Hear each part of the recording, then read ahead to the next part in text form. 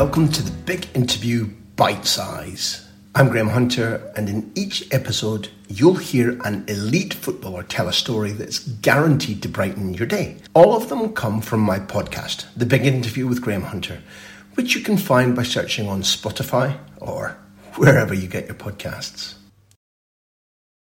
Today's story is from the mighty Gordon Strachan. He was actually guest number 2 on the show a long time ago.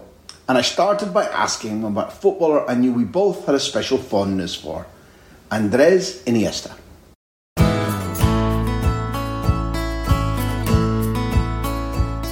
What do you say? I see someone who's in love with the game, someone who gets great enjoyment of playing alongside great players and watching great players and thinking they're great players, and he's oblivious to the fact that he's up there with them. I think there's a humility about him. Funny enough, most people I talk to always talk about Messi. That I dragged them to Iniesta. I first really came across him when Celtic played Barcelona many years ago. I think Barcelona had been known as a top side, but it was the first time I think they'd been kind of live on British football and British soil against Celtic. And I'm sure the midfield was Yaya Toure, Xavi and Iniesta. And we had Paul Hartley, Barry Robson, and another in there. I remember during the game, Barry Robson saying to me, "What do you do?" We can't get them. I just kept going, "We'll just run about, try and bat into one or two of them, annoy them."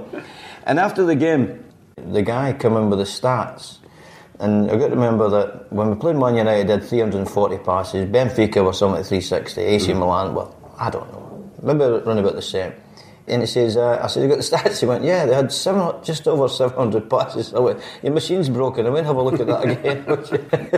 But what they've got, and Iniesta's got, and I was trying to talk to kids now, that we will be able to pass the ball to a certain extent, British clubs. But when people get close to us, we do not have the ability to beat people the way anybody in Barcelona does, especially Iniesta in midfield and Xavi. If you watch British teams playing, we'll pass to a certain extent, then we'll have a hopeful ball somewhere or a flick. It doesn't happen that way at Barcelona. I watched Barcelona play against Man City a couple of weeks ago, and I sat with 2 boys at 36, 32, and Messi was just incredible.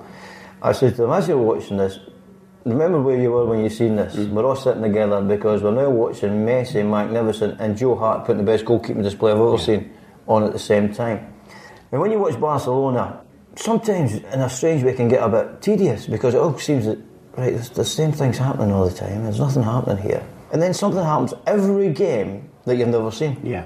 Something will happen, like Iniesta taking the ball, he's in 18-yard box the other day there, turning somebody with his back to the opposite goal, beating 3 people, and the crowd building up. Now the hard part comes after he's beat 3, because it's quite an instinctive thing that. He's got a pass to make. I would say 9 times out of 10 people are going to misplace that pass because they've got excited. There's the final one, and that's the pass that counts to be a great player. And that's what he's come away with, a pass that Neymar doesn't even need to break his step.